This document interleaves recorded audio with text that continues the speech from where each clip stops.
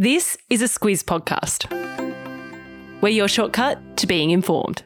This week, our podcast is brought to you by Hubbl, spelt Hubbl. It fuses streaming and free-to-air TV into a single experience, which means you don't have to go in and out of apps to discover content you'll love. Hubbl, it's TV and streaming made easy.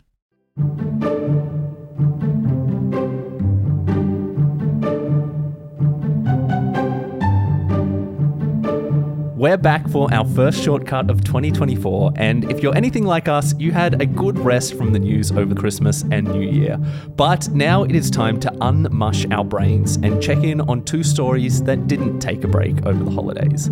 We're talking, of course, about the wars in the Middle East and Ukraine, both of which have seen significant developments in the last couple of weeks. So in this Squiz shortcut, we'll bring you up to speed with the latest and what the experts are saying as we head into 2024. Squiz Shortcuts is your backstory to the big news stories.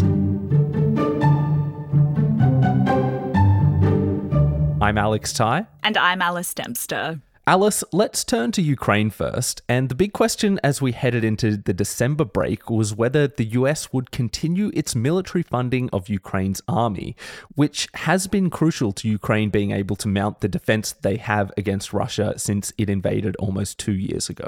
Yeah, so the US has put its hand in its pocket for Ukraine because it really is interested in stopping the aggression of Vladimir Putin from paying off.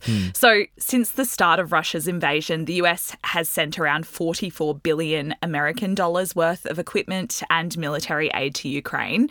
And that was the figure as at mid-December last year, but Trump-aligned Republicans in the US Congress have been grumbling about all of the money being put towards Ukraine, and so they've been unwilling to authorise more spending for it. Exactly. And to be clear, the US President Joe Biden, he really wants to up America's support for Ukraine. But because Republicans control the US House of Representatives, he can't do too much without their agreement.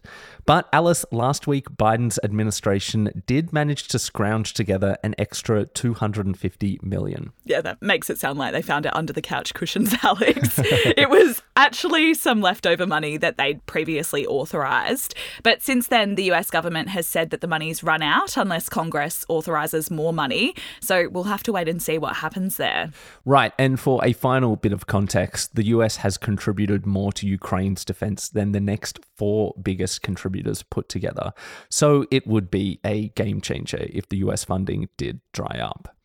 But as for the on-ground fighting in Ukraine, Russia has been launching massive air attacks against Ukraine since the 29th of December. And that day saw the biggest air attack since the start of the war, in fact, Alex. And Ukraine said that killed 31 civilians.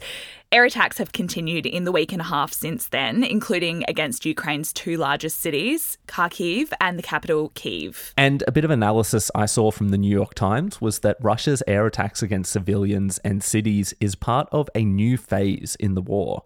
The analysis is that both sides no longer believe that they can win big chunks of territory, and so instead Russia is trying to wear down Ukraine's national spirit. And Ukraine, meanwhile, has been turning to guerrilla tactics like blowing up trains inside Russia or using drones to attack or sabotage Russia's navy and infrastructure.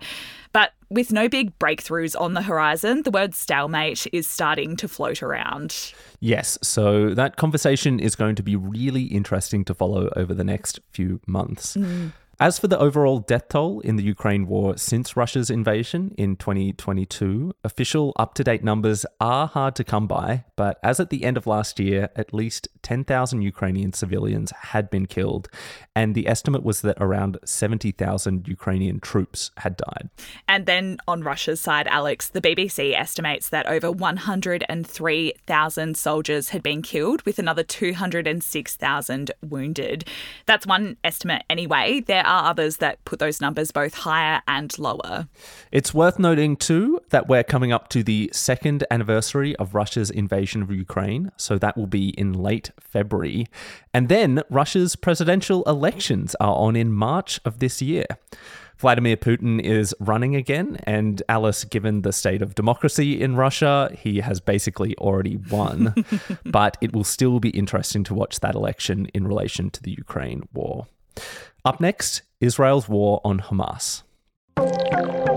We talk a lot about cybercrime and hacking because almost every day there seems to be some breaking news about another big data breach.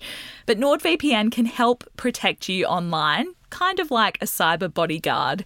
It protects your personal and sensitive data while you're online to stop it from falling into the wrong hands. That way, you don't have to worry about keeping your identity and private data safe every time you log on. And even if you make a mistake and click on a dodgy link or open a suspicious email, NordVPN's threat protection will kick in and delete it before it makes a mess of your computer. To find out more and get a great discount, visit nordvpn.com/squiz today.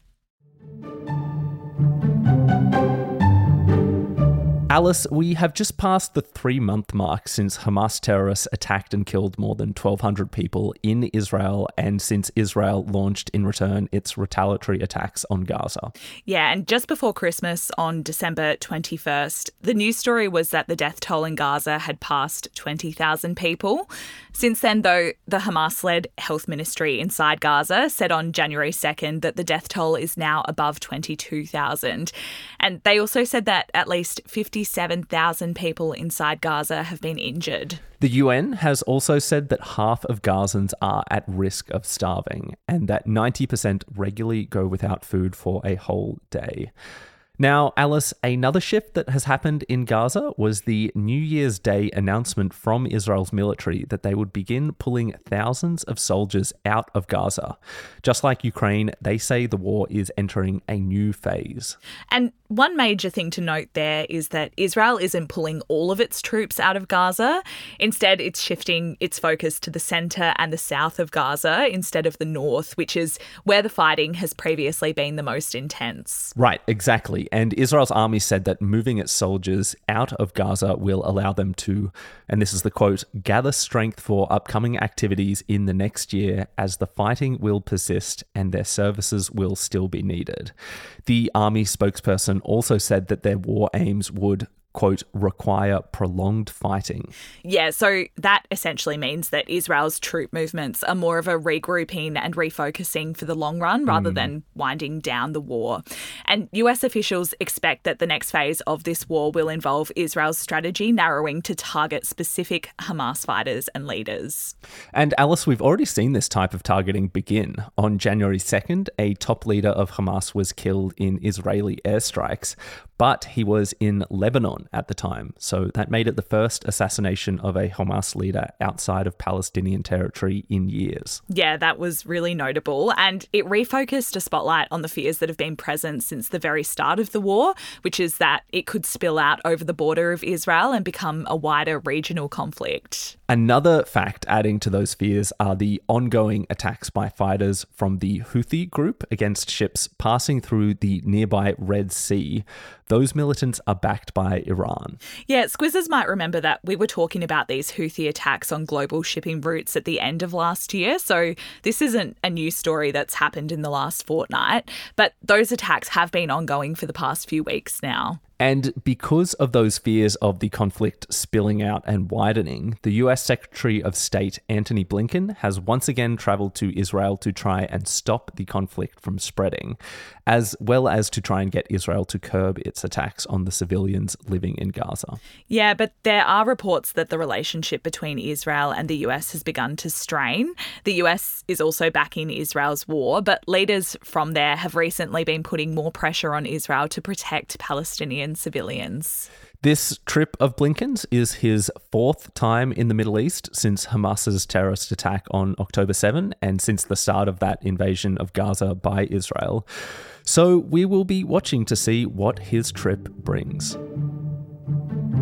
And that is your shortcut to where the wars are up to. If you like what you heard, please tell people about the podcast. And if you have any requests, you can send them through to hello@thesquiz.com.au. Thank you so much for listening. Until next time.